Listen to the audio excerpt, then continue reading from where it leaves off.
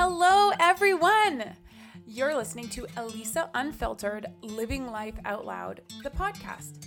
My name is Elisa Curry-Lowitz, and I am here today speaking from the heart to inspire and motivate you to be your best self. There is so much more to life than the 9-to-5 daily grind, and I want to share all of my secrets with you. So let's get started.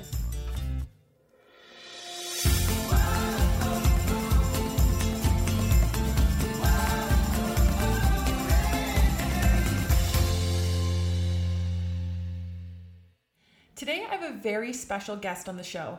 Her name is Leah Brathwaite.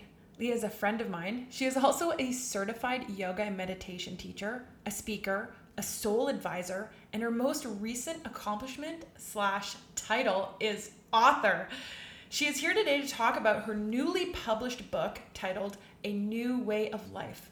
Now, I read the book. I loved it, by the way, as it simply and eloquently explains her beliefs on making the connection to the truest parts of our soul, and is literally a guide to inspire and empower you to your highest potential.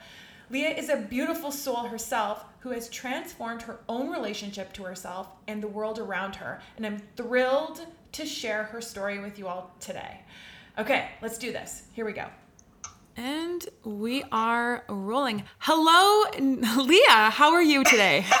I'm so awesome. How are you? I'm great. Well, thank you so much for joining me. You're in Toronto right now, and we're on Skype. And I brought you onto the show because you have just recently written a book.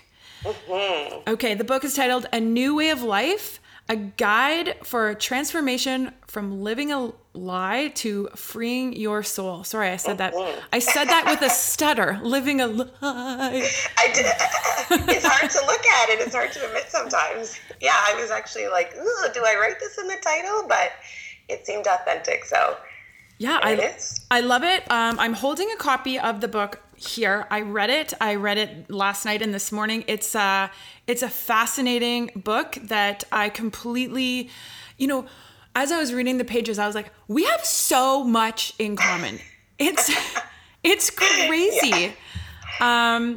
So just before we kind of get into this, I just want to let everybody know, you and I have kind of met in a direct, indirect way through, I think, the pure yoga community of some sort. Mm-hmm. Is that, yeah. Would you say so? The yoga community in general, I think. Right. But, yeah, definitely through yoga, it was the thing that brought us together. It was actually like the mala bead business that I had. Yes. I think that's what started it. Absolutely. So we did an Instagram consultation like probably 2 years ago at Pure Kitchen. Even longer than that, I think. Was it? Okay. Yeah. It might have been like 3 years or 2.5, 3. Yeah. It was a while back. I was trying to think of that.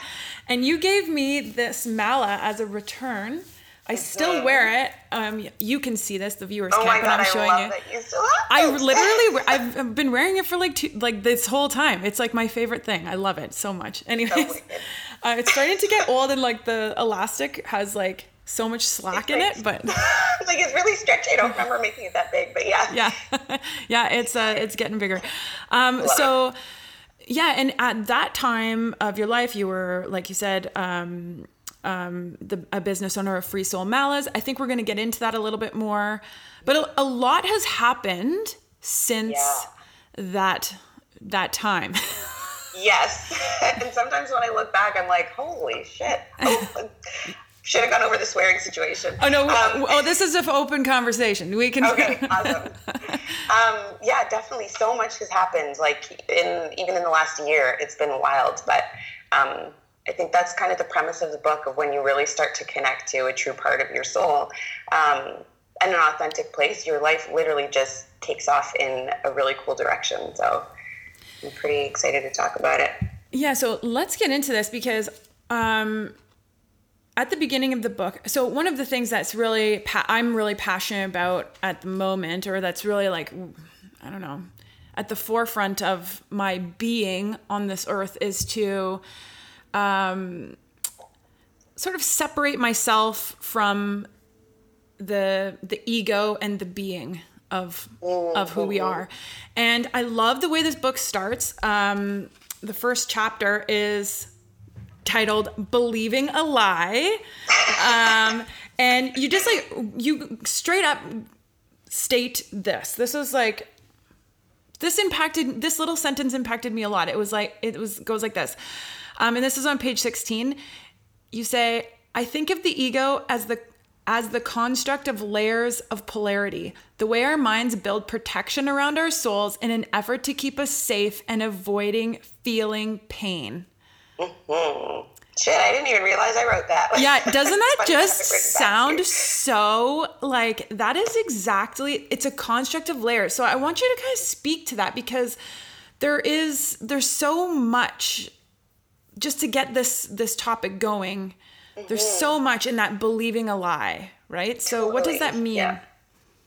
So, and that's why I put it into the title, because I think so many of us are walking around thinking that we're something that we're not, mm-hmm. thinking that we're some of the things that we picked up along the way. So when we come into the world as babies, and I write about this in the first chapter too, we mm-hmm. are perfect. Like, we have everything we need, except we don't know how to sustain ourselves. And so we depend on our parents, our caregivers, to be the ones who like help us to survive until we're old enough to do that. Mm-hmm. But as we learn to be a person, like a people, a part of a family or a part of a society, we start to pick up the beliefs of the people that are around us.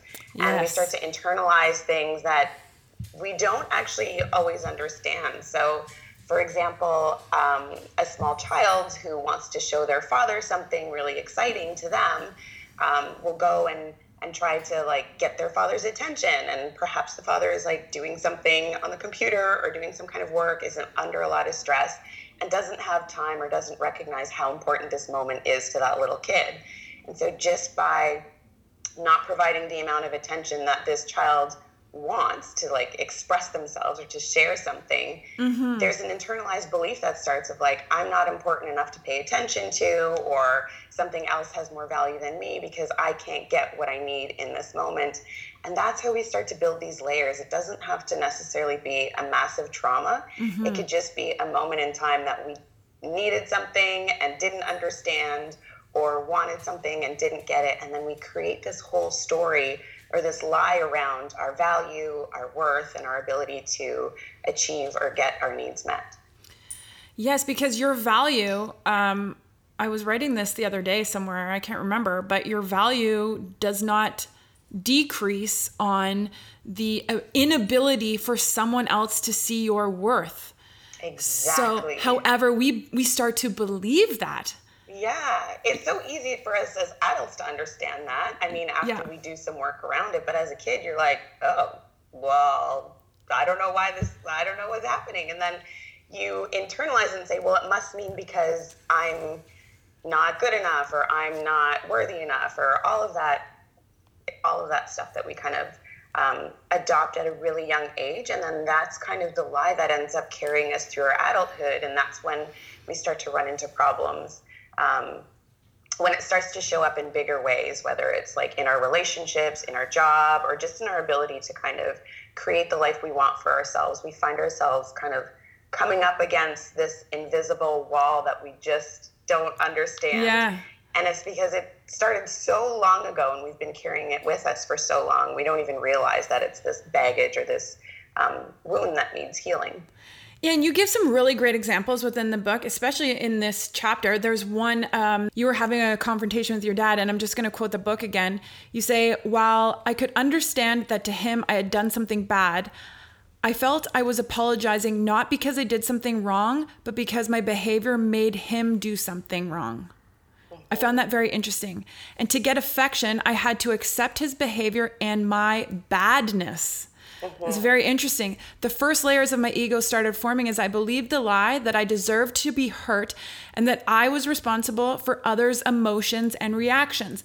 That is, in my opinion, one of the biggest lies that we learn, is that we are responsible for other people. Mm-hmm. Mm-hmm. Yeah, that's a big lesson that took me very many years to kind of figure out. And it shows up in the sense of being a people pleaser and just kind of putting everybody else's needs ahead of your own, thinking, my thought was, if I can make everybody around me happy, that will make me happy. Mm-hmm. And it completely negated any of my desires, any of my needs, any of my emotional needs that needed to be met for the sake of making sure that everybody else was happy, just because I had associated making other people happy with getting affection. So it created this whole unstable relationship building skill in my life of really just catering to everybody outside of myself, and then feeling alone even in close relationships because I wasn't actually able to connect with people because my emotional needs were so far down the line that I didn't even know what I needed or wanted from the people I was closest to. It's so interesting because so many people today, I believe, are starting to figure this out about themselves. Like we are as a whole sort of, I don't want to say like waking up. That's very Oprah Winfrey. Like we're very, like we are starting to shift or whatever. I mean, I will say that, but I find it interesting how you come to an age where, I guess maybe the layers are so deep and enthralled and ingrained that you start to shift into saying like, is this right? You just start like questioning. That's like the first little thing. So your story, just how you got to this place in the first place. In the book, you talk about hiding who we are and where do we want to be. And you went from sort of like an insecure, emotional, I like this word, spiritually bankrupt person, feeling empty inside and afraid to change. So what was it in you that started to question the lie? Well, I think it just goes back to the point you made like just a few seconds ago about we get to this age where we realize, hold on a second, this isn't quite right. Right. And so in my instance, it usually happens, I believe it usually happens around like your late 20s, early 30s sort of thing, where you're just like, okay, you realize you've been alive for long enough that you kind of know the ins and outs of life. Like you have an understanding of what's going on, and then you realize, okay, there's not that much time. Like life goes pretty quickly. Once you start living for yourself, it's like, I used to make fun of all those people. Like I was like, oh, old people, and they're always saying time flies, and they just don't know where it all went. And now I'm like, oh my God, I'm one of those people who just doesn't understand where life is going. That's so funny. But I got to a point where I was feeling all those things. Like I was feeling, I had everything I had been working so hard for. I had I had a couple homes. I was married. I had the dog. I had like the perfect checklist of like nice vacations, great wardrobe, all of these things, because I had strived for that, thinking if I can get those things, then I think I'll finally be able to satisfy this deep longing for meaning, or this feeling of like, I know there's something more to life. It's got to be in the next vacation I take, because then I'll finally be able to relax. Or it's got to be in the bigger house because I feel like it's too small in this one, even though we had like 3 bedrooms that were never used. Right. It was this constant feeling of emptiness that I was trying to fill up. And it really sometimes just comes in a very simple moment. Like I said, like you don't need a really big trauma as a child to create a belief system that will impact your entire life. You also don't need a big moment in your life to raise awareness or to come to a moment of like questioning. And so it was really just this moment that I write about where I was standing in the kitchen and I'm putting away my groceries, and all of a sudden it was like my soul really woke up and was like, girl, what the hell are you doing? Like, seriously, what the fuck? Yeah. And it was this realization of like, oh my gosh, maybe I'm doing things in a way that isn't the way I'm supposed to be doing it. Maybe this emptiness is trying to tell me something. Ooh, maybe this I love that. constant desire for more is because I need to do more.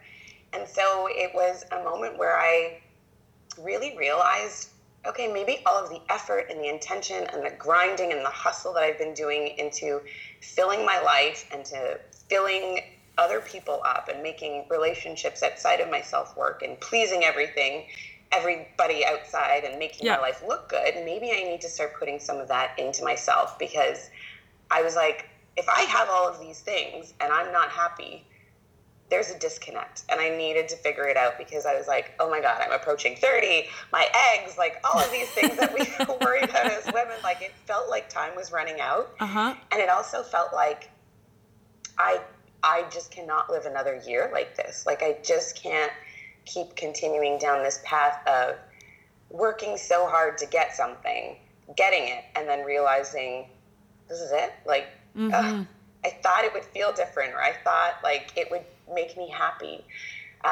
So it was in that moment where I finally decided to do something about it. And to be perfectly honest, I've had a few of those moments before. Okay, interesting. I know that's interesting because I wanted to actually talk to you about that. It's like, for me, one of the common things that I believe we have, we share is that moment of, I had the exact same moment. I looked at myself in the mirror one morning, lazy-eyed coming out of bed, and I looked at myself and I was like, Elisa, what the fuck are you doing? Like, that's exactly what I said. And that was my wake-up call, if you will. Like, I didn't know anything else beyond that. I just knew that came from some place that I finally heard it.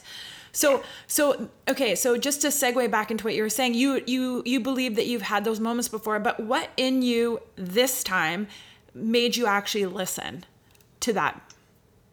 Or helped you listen or see? I did a seminar with Tony Robbins recently, and he explained it so beautifully. He's like, we can take a lot of shit as humans until we reach like a threshold of pain. And then we have this moment that opens up, and we either step through into a new way of life, or the threshold or that portal that is opened closes. And it's the amount of time we take in deciding whether or not we're going to step forward or not that determines whether or not we walk towards our destiny or we stay put where we are. Interesting. So I've had a few of these moments in the past. Like I literally had a panic attack in a grocery store once. And you would think that would have been a wake-up call, but the thing that it was asking me to do, I wasn't ready to do it. And this is the thing that I want people to understand. Like, you can only really start to make huge changes once you reach that point where you just are ready. You're completely fed up. And so when I had this panic attack in a grocery store, I think I had just turned 25 or 24. I was like graduating college, and it was in a really pivotal moment in my life where I was like, all right, well, I just spent all this money and time doing this program.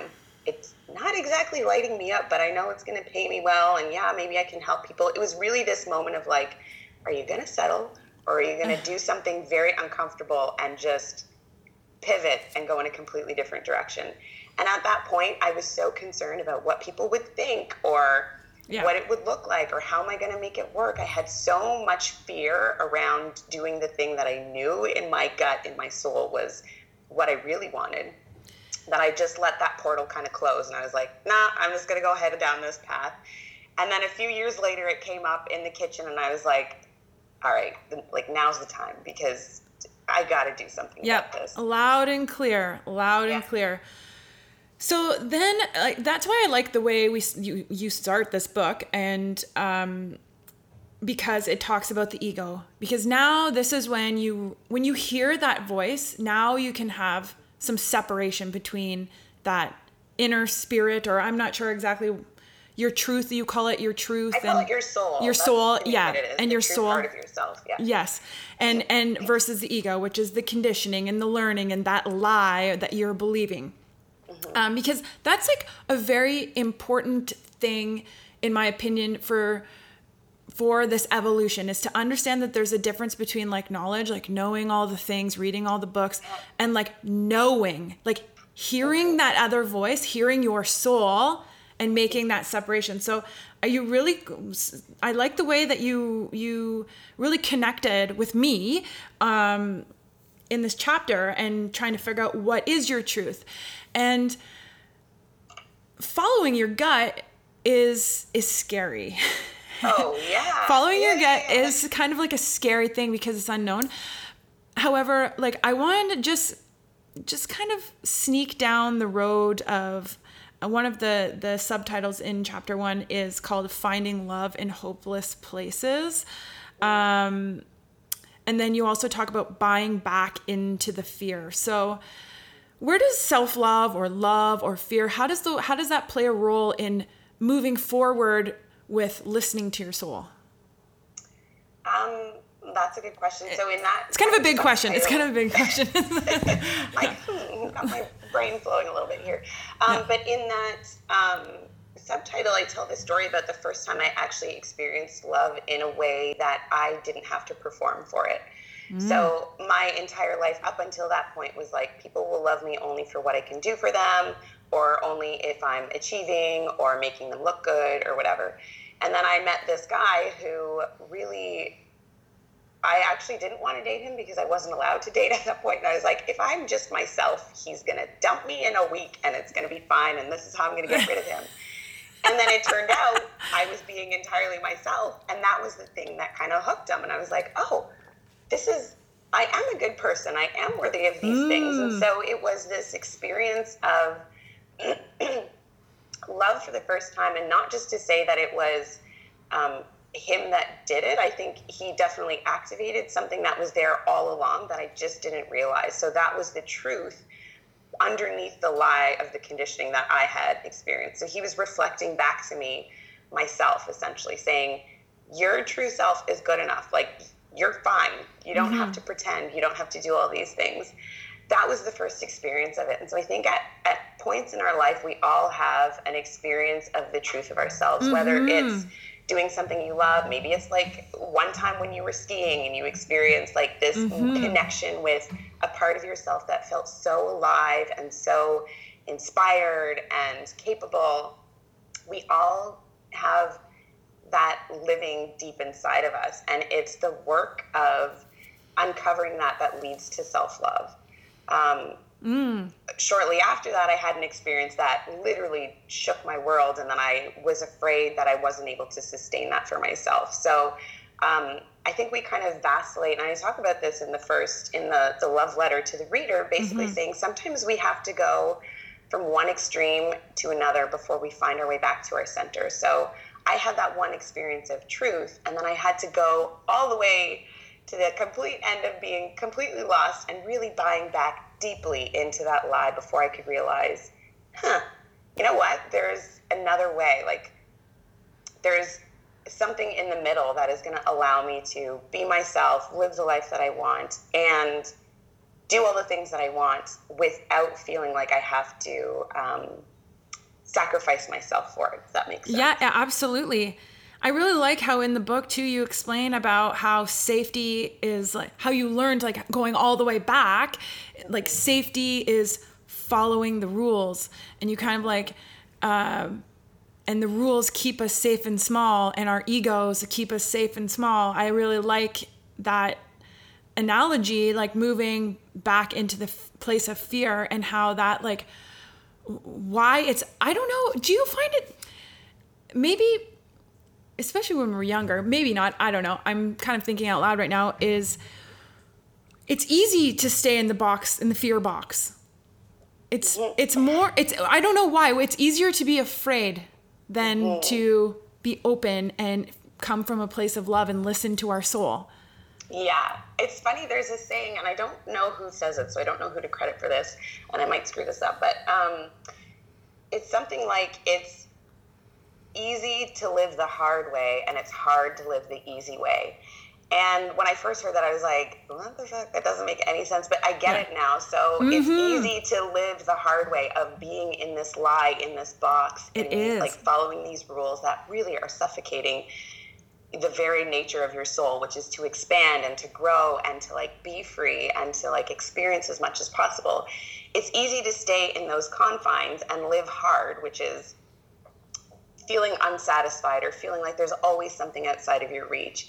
And it's hard to live the easy way. So we talked about it's scary as fuck sometimes to like be free and to not have like a box to fit into and to not know exactly what's coming next. But to me, that's what living is. Like, if you know exactly what's coming next, that's a plan. That's like predictability. Life is all over the place. You never know where you're going to end up. And even the best laid plans are at the mercy of something bigger than us. Like, anything could literally happen. You could meet the man of your dreams walking out the door. You could be hit by a bus walking out the door. Like, you can plan as best as you want. And I certainly agree that planning to a certain degree is super important, but when you are restricting yourself and staying smaller than your potential allows for, or you're sacrificing the expression of who you really are, that's living hard.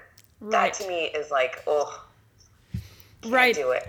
Okay, so moving forward in the book, your second chapter 2 is titled "Listen for the Whispers." I love that title, and that's kind of the thing. Like, as we evolve and we start to wake up, we start to hear the whispers, if you will, and this whole book, by the way, everyone who's listening right now, it really helps you. It's like a guide to help you with these whispers and with this feeling inside and how to evolve and how to expand. And one of the paragraphs that really caught my attention right away in this chapter was you started talking about yoga and your evolution with the practice and how you started incorporating yoga and busyness versus stillness, that type of direction. And you say, and I quote, "I couldn't figure out why I would get so angry holding warrior poses. Vicious thoughts coming up seemingly out of nowhere. It started as judgment and frustration as the physical challenge made me feel weak, and I beat myself up for being out of shape. But then the anger quickly turned into thoughts of comparison as the super fit yogis around me had no trouble with the poses." Okay, what caught I love this for a lot of reasons, but what really caught me was when you said the vicious thoughts coming out seemingly out of nowhere. And that is like an indication when you have awareness, oh, these thoughts are coming. Because I do that all the time. I'd cry for no reason. Oh, I'm angry for no reason. However, there is always a reason. There is always an underlying reason. So why aren't we able to like tap into that? What's your thought on what is it that's keeping us in that darkness, in the denial? I really just think it's an association with the ego, essentially. Like there's this moment in time, like when we're really young, where we decide, okay, I guess this is what I have to accept to be able to move through the world in a certain way. Like, this is what it means to be a person. This is what it means to be in this family or religion or whatever it is. And we identify more with our ego than we do with our truth or our soul. And it's literally just like a hamster wheel that starts to kind of like carry us forward. We're like, okay, well, I guess then that must mean this, and then that must mean this. And we lose the truth of our identity when we create this construct. And to me, it seemed like it was seemingly out of nowhere, because I'm like, I'm a nice person. I love everybody. I'm so happy all the time. Why am I so angry at this lovely lady trying to teach me some yoga here? And it's because we literally just move away from a deeper part of ourselves to survive, to check off those boxes, to live within those like confines. We like forget a part of ourselves. And then when we realize how much we've been denying that part of ourselves, it starts to bubble up in like weird ways and in weird like outbursts, like trying to get our attention of like, there's something here that you've been missing. So this is the lie. This is the lie that we're believing. Yeah, totally. In that separation. I really love how vulnerable you get. Like, these are like really true. Did you find it hard to express yourself so vulnerably and so open while writing these? Yes and no. I mean, this is like even like a pulled back version of like the first draft was so much came out of it that it was really a healing experience. And when I read it back through the editing process, I was like, oh shit, I wrote this book for myself. Like, we teach what we need to learn most. And so the things that I went through in this book and the way I kind of lay it out is exactly what I went through. But had I had this information a little bit sooner, it might not have been such a hard, rocky road, but it actually poured out in some instances fairly easily, and it was cathartic, and it was healing, and it was a process that changed a lot of things. Like, it healed relationships in my family with my ex-husband. We all got this beautiful closure coming from it, and this understanding that even with all the shit that like we went through together and all of the hard times, it's that realization that there's this unity and this love that permeates everything, even the hard stuff, even the stuff that we don't want to look at. There's this love that's underneath it. So it was a hard process to do, but it wasn't, I didn't have to force it to come out, if that makes sense. No, totally. 100% does. Okay. So you were starting to do yoga. You're starting to meditate. As I was reading this part, I was like, oh my God, I resisted meditation so hardcore for so many years. My spiritual guide, she told me that it's because I'm afraid of what I might find out about myself. 100%. And I was like, okay. And I'm like embracing it a little bit more now. I'm one of those people that was like, I did yoga for years, but I was very resistant to the meditation portion. So into chapter 3, it's titled Intention is Key. Intention is key. So you say right off the bat, without realizing it, I had set an intention by acknowledging my desire to know more about yoga and meditation and how I could better understand my mind and myself. I love that. Like setting an intention to know more. And I don't know about you, but sometimes that's scary for people to do, setting intentions, because they think they need to go from like 1 to 1,000 in one day. How did this represent in your practice, like your day-to-day practice? What did that look like? Well, to be honest, like at first I didn't even know that that's what I had done, that I had set an intention. I was really just like, okay, this is a thing and it feels like there's something in it. So I'm going to, like, I want to know more. And that's as simple as an intention needs to be. I think sometimes, especially within the spiritual community, and don't get me wrong, I definitely do all these things where I light shit on fire and I have my crystals and I really get clear and decisive about my intentions. But an intention can simply be a willingness to explore something. It doesn't need to be this like hard, fast line. So just being open to another way of doing things. And the more concrete and the more intentional you get with your intention setting, the more powerful the results are. But yeah, you don't need to you don't need to blow up your life and move to a new city and do all the things that I have recently done. It's very gradual progression. And it's totally normal to be afraid the entire time. Like I write about it often in this book. Like I was scared a lot because you're stepping into this new territory. And like you mentioned with meditation, the deeper you start to dig in yourself, the more you're like, ooh, I might find something that I don't actually like, or that I don't actually, what if it's true that I'm not worthy? Or what if it's true that, whatever lie or belief that you have kind of permeating your existence or your experience is actually true. So yeah, it's very it's a gradual progression, and that's what this book does. It kind of helps you go from baby step to baby step, and then taking bigger steps, and then at the end living free. But I do think it's really cool that you sort of, like you said, without realizing it, you set an intention. It's almost like an unconscious manifestation. Like we're constantly manifesting what's happening in our lives, whether we are aware of it or not. So with yours, it kind of started unconsciously, and then you kind of woke up to it and followed that.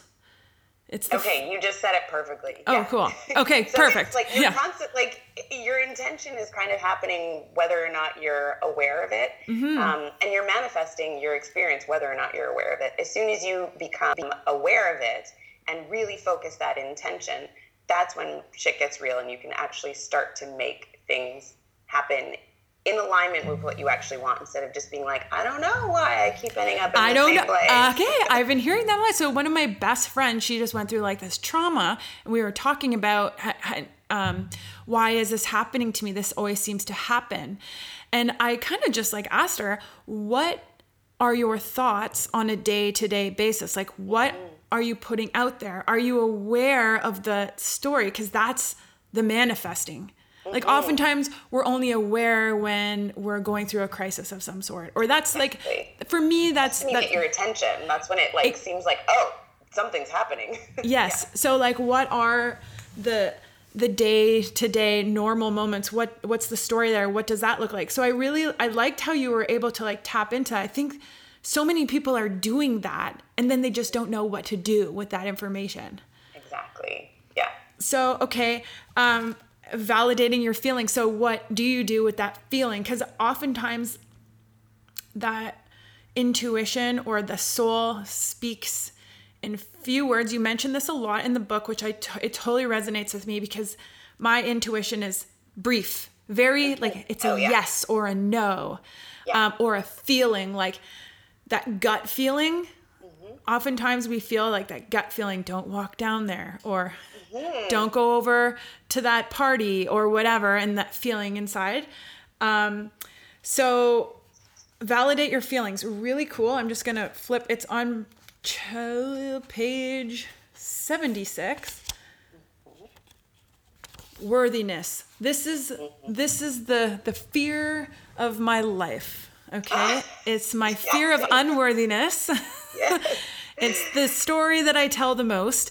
That's the biggest plague of mankind, to be honest. I believe it. Okay, so I really like the way you phrased this. I'm going to read it. Page 76. It says, I was able to see with the support of my therapist, loved that you included that this was realized with help. I'm with you, sister. I have like several therapists on the roster.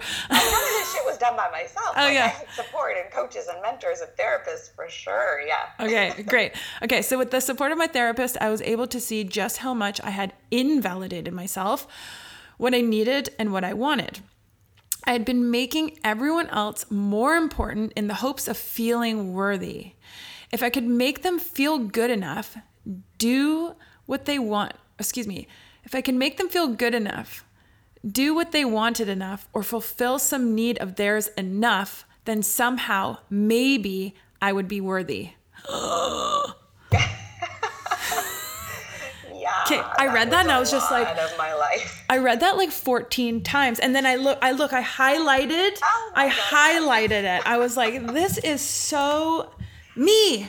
Like, yeah, that was me for sure. Okay, so speak to that a little bit. Like, so how did you come to the realization that worthiness is the story? That was literally like a light bulb moment in my therapy session, because I was just like, I just don't know I don't know what's wrong. Like, I don't know what the problem is. And, I can't remember exactly what it was. I loved her because I only saw her for a short amount of time, but each time she would just ask a question that would make me like my head would explode. And I think she might've even said something simple like, well, what do you want? And I was like, what do you mean? What do I want? I'm like, I would think of what I wanted in terms of how that would affect somebody else and whether or not would be what they wanted. So one of the very basic baby steps was understanding, or like even recognizing, first of all, that what I wanted mattered just as much, if not more, in my own experience, and that it was valid and that I could do something about it. But I think sometimes when we're asked, like, what do you really want? Like, especially as women who are like, we want to make everybody happy and take care of the world and like love on everything. It's hard to even figure out what you want. And so that was the beginning of it. And like, it really comes down to asking yourself and getting to know yourself. What are your needs? What is important to you? What are your desires? And I was so disconnected from what I actually wanted. I had been buying so much into what I should want or what society says you need, that I had no idea. I was like, I don't know what I need. I don't know what I want. That was like a moment where I was like, oh my God, I have some work to do. Okay. I mean, like, were you the type of person that if like your ex-husband said, where do you want to go for dinner? You'd be like, whatever you want. I don't know. It doesn't matter. Doesn't matter. Yeah. Nothing mattered. It was like, oh, let's just do whatever. It was very rare that I was like, no, I want to do this. You were clear. It was never clear that this is what you wanted. Yes, unless it was something really big. Like small decisions I couldn't make, like to save my life. I would sit at a restaurant for like 45 minutes staring at the menu being like, I just can't make a decision. Big things though, I was good at. Like, we're buying this house, we're doing this thing. Yeah. Because on the other side of that, I had this super need for control because I felt like my life was so out of control because nothing that I actually wanted was being fulfilled. like none of my really deep desires or needs were being met. So I was like, I'm going to micromanage and control all of the other things that I can do without looking at the stuff that I really do need to be looking at. Oh, that's so good. That's really good. That kind of segues into chapter 5, which is to elevate your standards. Avoidance. We talk, or I always say we talk. We are talking about avoidance. And what does this do? And the power to choose, and choosing, this is your words, choosing to move closer to yourself. Mm-hmm. Speak to me a little bit that as we're moving into this like worthiness, we're figuring out that, we don't necessarily know what we want. And you also talk a lot about letting go of what you don't want as a step to figuring out what you actually do want. So elevating your standards. Talk to me about that. This is kind of a life-changing concept called boundaries. I didn't know what those were. Interesting. No I didn't realize that it was a practice that needed to be done. I was just like, everything that I have is everybody else's. And like I had very codependent tendencies because I thought that my value and my worth came from other people. And I also thought that I needed to constantly be in contact with certain people because I needed to fulfill their needs to feel some kind of fulfillment for myself. So elevating your standards, this chapter is really about recognizing, while yes, we are all one in the grand scheme of things, you are a separate entity that has like your own shit to take care of. That means that your values and your desires are something that you need to choose to look after because nobody else will do that for you. Mm-hmm. And so it's really about kind of drawing a bit of a line in the sand as to what's acceptable and what's not acceptable. And choosing the things that are good for you and then choosing the things that are like elevating you. Once you realize like, these are my needs and desires, now how do I go after them? Mm-hmm. It's by elevating your standards and creating a new set of values for yourself that are going to be drivers instead of the unworthiness and the fear of rejection or whatever it is. Instead of those, you choose to value something higher than that in elevation of that standard, and then you move towards that, and that kind of begins to direct your life in a different direction. Yes. Like, we're adults here. We're adults now. Yeah. We can make our own choices. We don't have to keep believing that little kid inside or whatever the lesson is. I love that. Like, elevating your standards, what a concept. Changing your vibration, what a concept. Like, so interesting. And like, I believe you say this in the book, and I say this often as well. This is an interesting term that we as humans throw around. Easier said than done. So I have like a contradicting sort of thing about like feeling about this, because we say this all the time, and fear is resistance, right? So that's the fear is what's coming in that's saying that. However, when we take it, like we spoke earlier, small steps, the baby steps, it's actually not that hard. Yeah. It's 1 minute a day to find that stillness, or one, right? Like, is that, would you say that's kind of how it started for you? Totally. And I think that saying is like, you can kind of look at it in two ways. You can use it as an excuse, or you can use it as motivation to be like, all right, this shit's going to be hard. I'm going to just do it. Right. Like, dig in and like choose to do it anyways. Otherwise, like, you can be like, oh, easier said than done, so I guess there's nothing I can do about it. And that's what that chapter is really about. It's like your power to choose whether or not you're going to step up or whether or not you're going to stay where you are, and understanding that everything is a choice.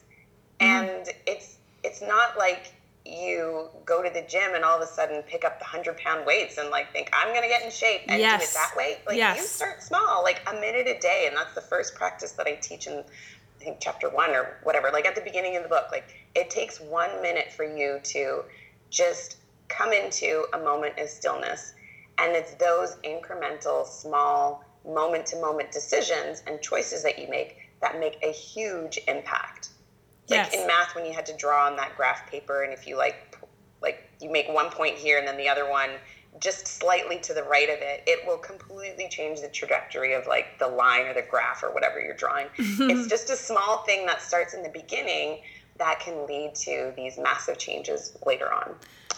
Yeah, and you just touched on this. One of the things I like about this book is after all of these chapters, this is for listeners, there are some, workbooks, there's some meditations, there's some things for you to put into practice on how to have some self-realizations. I love that. They're all very, very well done. It's awesome. So what do I have here? Intuition. We're going to skip over a little bit. Actually, I don't want to skip over this chapter. Excuse me. Chapter 6. It is a big chapter. It's probably the biggest one for me, is the forgiving yourself. So This is a phase in my growth or in my life that I come back to more often than not. Like it's the forgiveness that sort of controls. And on page 109, you say, you have in your book, this is an Oprah quote, I love this, is forgiveness is giving up the hope that the past could have been any different. Oprah Winfrey. Can you speak to me about that and how that's incorporated into the book here? First, like two things. I love how you're like, let's just skip over it. And then you're like, fuck, no, it's a big one. No, it is a big one. The way I had my like sheets laid out, I like all of a sudden got excited about intuition. And then I was like, no. This is a big one. And it's funny that you do that because I run, I have a program called the Live Free Lifestyle where I literally take people through this entire process. Okay, cool. And we do it together. And this chapter, like this lesson, is the one where it's like everything flies off the rails and people are like, I don't want to do this. This is too hard. Like, yes. It's so uncomfortable.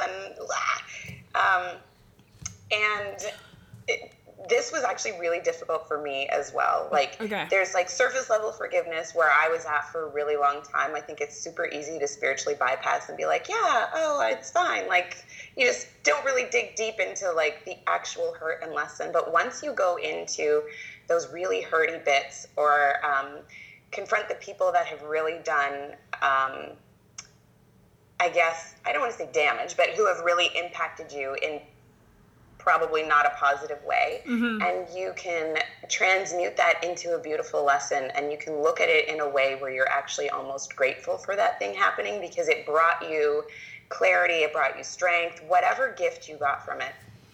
That is true power. And that is, I think, an integral step in being able to unlock the other things. And so a little secret about this book is that it really walks you through unblocking the energetic parts of your chakra system, like the energetic parts of your soul as well. So right here in the forgiveness area, we're working with our heart.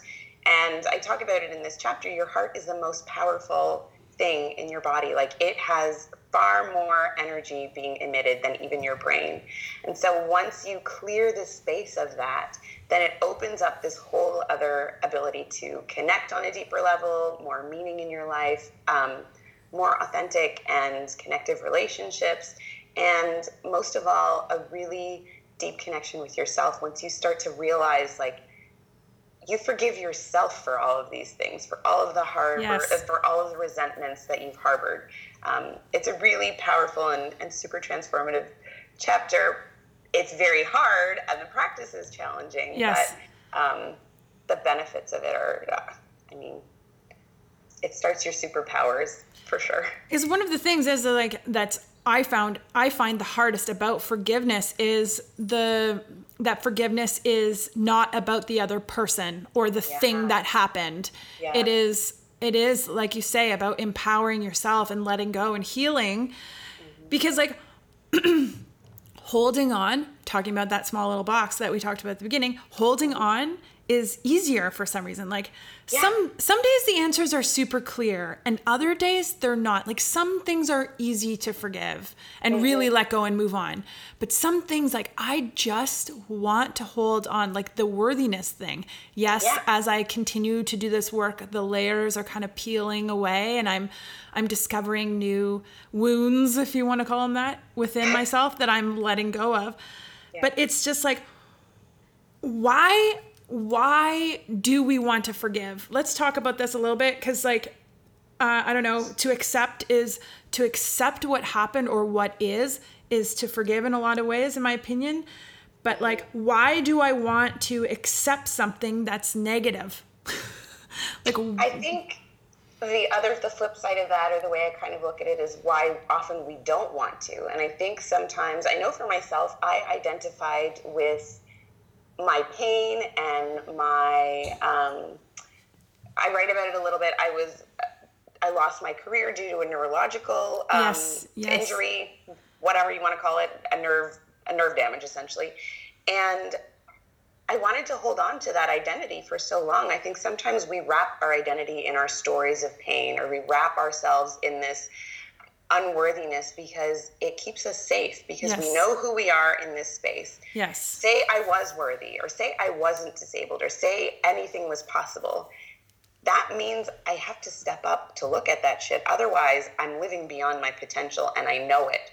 So if you're able to hold on to something that keeps you small, which is often what these wounds are, you don't have to step up. You can just say, well, I mean, I couldn't do it because this. And that's like a beautiful excuse. So I wasn't worthy, or like it was too hard to do, or whatever. It serves as an excuse to kind of keep us in a limited space, to keep us within the confines of a safe experience, or a safe knowing, or a safe identity that we have. As soon as you acknowledge, okay, that thing that happened, that wasn't my fault, I learned from it, you have a choice, and you're like, now what am I going to do about it? And once that's kind of taken away, you're like, ugh, you have to move forward into something else. Like, you have this whole other space that opens up, and that can be terrifying. Mm-hmm. It's the point where your whole life starts to expand because you've let go of something that's been like literally dragging you down.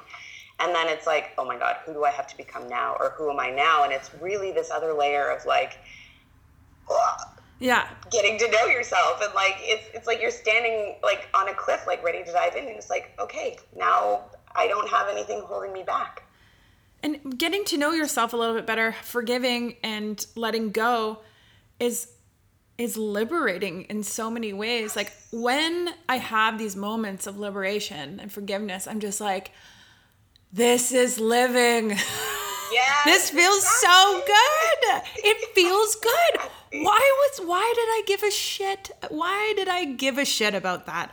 Exactly. But I guess there is that readiness. When we're ready, 100%. It will come.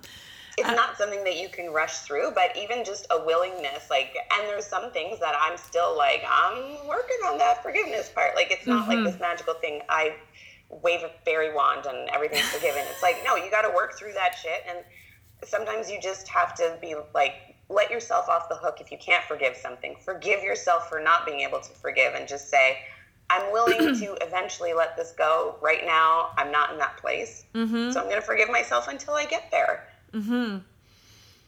Awesome. Yeah. Beautiful. Okay. Exploring the possibilities. On page 145, you talk about intuition. Mm-hmm. And you start the chapter straight away. I'm going to read this. I also highlighted this. I thought this was great. It was, I had come to a place of understanding who I was, what I wanted, and where I was going. As I did, what were only whispers started to become a reliable voice that I could turn to and be directed by. To define that voice more clearly, intuition is essentially the ability to understand something immediately without the need for conscious reasoning. Ooh, talk to me about that. I like that a lot. So I think it takes a while to build up to that, though. Like, when I first started like reading spiritual books, I was like, I want intuition. I want my intuition. The thing is, it's always there, but we have so much blocking it that it takes a while until you can get to that place. And so going through these steps, like the sequential method of like living free, right now we are at our point of intuition where we've cleared enough of the stuff that's been holding us back so that we can actually hear the voice of our soul speaking through our intuition. Yeah, so your intuition was that when you were putting groceries away, you were like, what the fuck? Yeah. Yeah, that was how it started. It comes in like in little bursts because there's not enough space in between our thoughts to like get in. There's so much other crap going on. But as soon as you start to clear that mental chatter and those lies and those like old belief systems and patterns, it emerges in a way that you can trust it more. Like it's been speaking all the time, but it's just you don't really recognize that that's what it is, and so you don't trust it. So when you have that little gut feeling of like, I should call this person, or I should do this thing, or I need to break up with this person, or I need to say no, it often doesn't look like the thing that you should be doing. Like it doesn't make sense. You're like, I don't know why I'm doing this, but it just, something feels right. And so it takes a while to be able to trust that, but that is the voice of your soul literally guiding you, like helping you along your way, saying like, this is the thing that you do next, and this is the thing that you do next, or this is the thing that's not in your best and highest good. And then what happens? The need for conscious reasoning. That's the part I really liked about this. It because who pipes up? The judge, the victim, the story. Oh, no, you have to go, or else this person's going to be mad at you, or else this, you're going to lose. You're not going to be worthy. Like, if you choose yourself, then everybody's going to leave you. Or if you decide that you don't want to go to this party, then you're going to be like left out for the rest of your life, and then everything's going to fall apart. And then your world, then you're going to be a loser. Exactly. For the rest of your life. There's no coming back. It's all of this. So it's your intuition when you have this sense of like, I should do this. And then all of this other crap comes up behind it. All that old stuff comes and says, well, no, because of this. Like if there's reasons kind of denying it or trying to shut it down, then you're having like a conversation with your ego. So you say on page 150, the intuition versus ego is kind of how I categorize this as there is a difference between intuition and fear. Intuition is the internal voice or feeling that bubbles up from inside. It's often stated as fact, and while you may feel a sense of expansion in your body, it's not an emotional or even rational thought. It doesn't come with an explanation as to why, it just is. If it starts with but or what if, it's not your intuition. Ooh, separating that what if. I loved that because it really isn't. That is your story representing. And that took me a long time to learn because sometimes like when I was first starting out, like, is this my intuition? It saying, well, what if I don't do this? Or what if I do this? That was really just fear. Like your intuition will be like, do this or don't do this, or like, what the fuck? Or you know what I mean? Like it will be very direct, and it won't really have all this backup explanation. If it's like, what if because blah, blah, blah, blah, blah, blah, blah, that's not your intuition. That's like fear kind of trying to drive the bus again.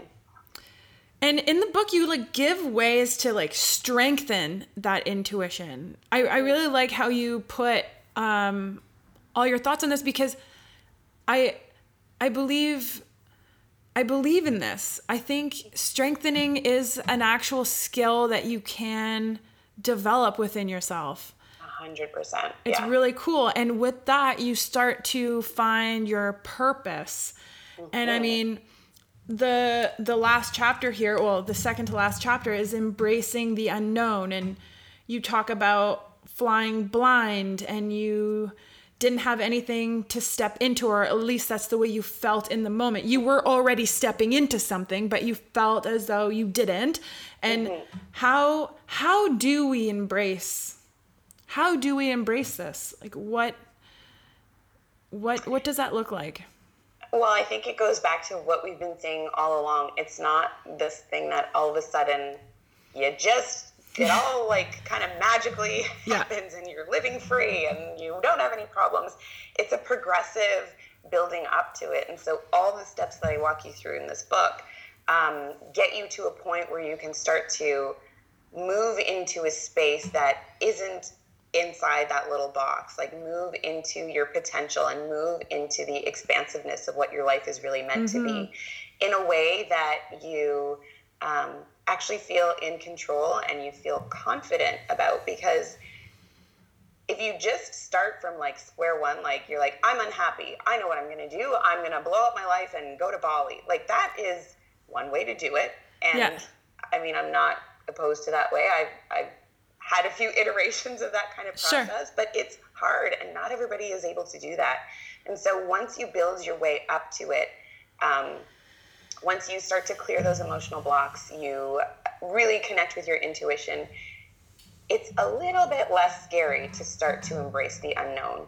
It's a little bit less scary to kind of move towards this greater part of yourself. Yeah. And oftentimes it feels like you don't exactly know where you're going. You're just kind of like moving upward and outward. And I love the analogy of like starting as an acorn and like growing into this mighty oak. Like you're just constantly evolving up towards your greatest, highest potential.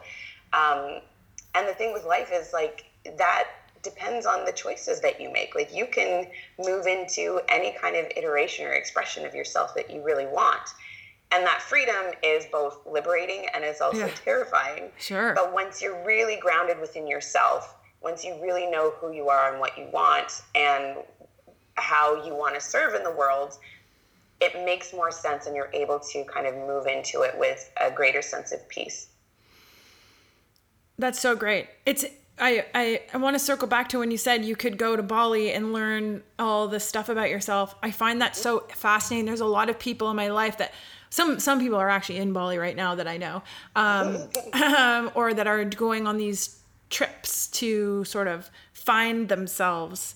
And people think that that's the only way to like find yourself is to like go on this trip and you know, people come back from their trips and they come back into their everyday lives and their routines and they forget and they go back to that place of that. They go right back into their box, right back into their box. So it's like another reason why I love like all your experiences that you've had in your life. You're so, you're so in tune with who you are and what's happened. And you've like so beautifully represented all the lessons in this like guide. And I think it's like, it's great. It's so well put together. I think everybody should read this book.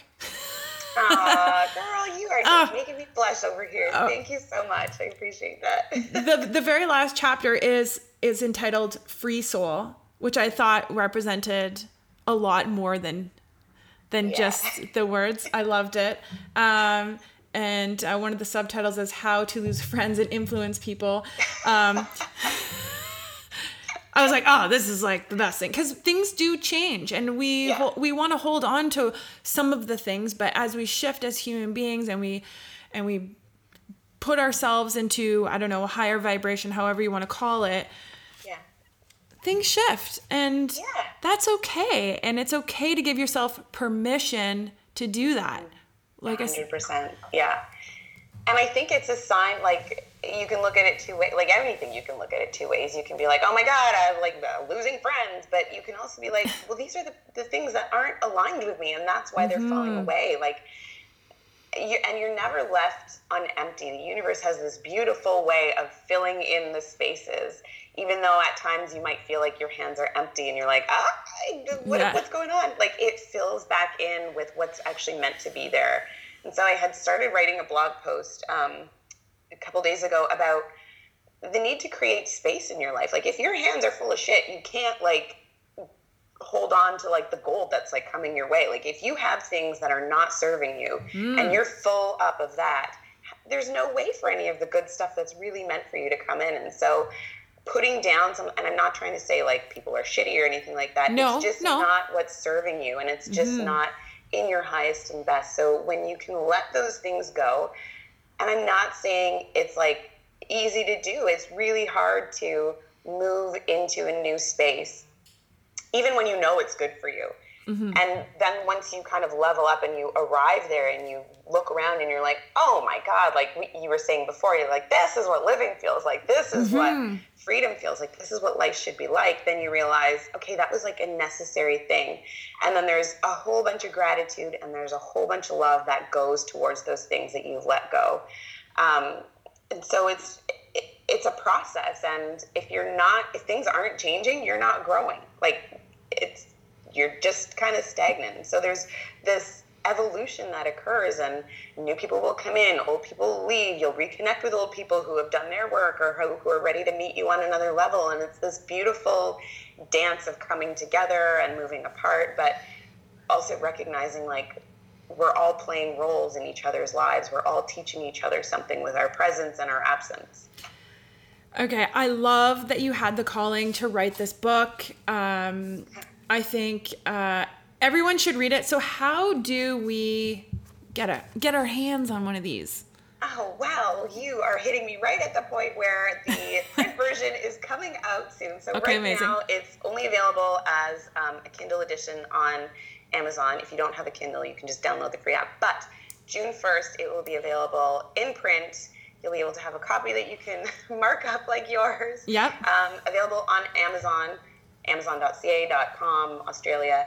And it's also going to be, I believe it's June 1st, and this is something that I, like, if you refer back to my social media or on my website, I'll have the actual updates, but it'll also be available on Kobo, which is a Canadian e-reader at Barnes & Nobles, and there's another one that I just can't think of right now, but you'll be able to get the print and the ebook June 1st. Everything you'll be able to get it anywhere. And where can people find you? Where can we connect with you? Because you're just such a bright little soul that I feel as though a lot of people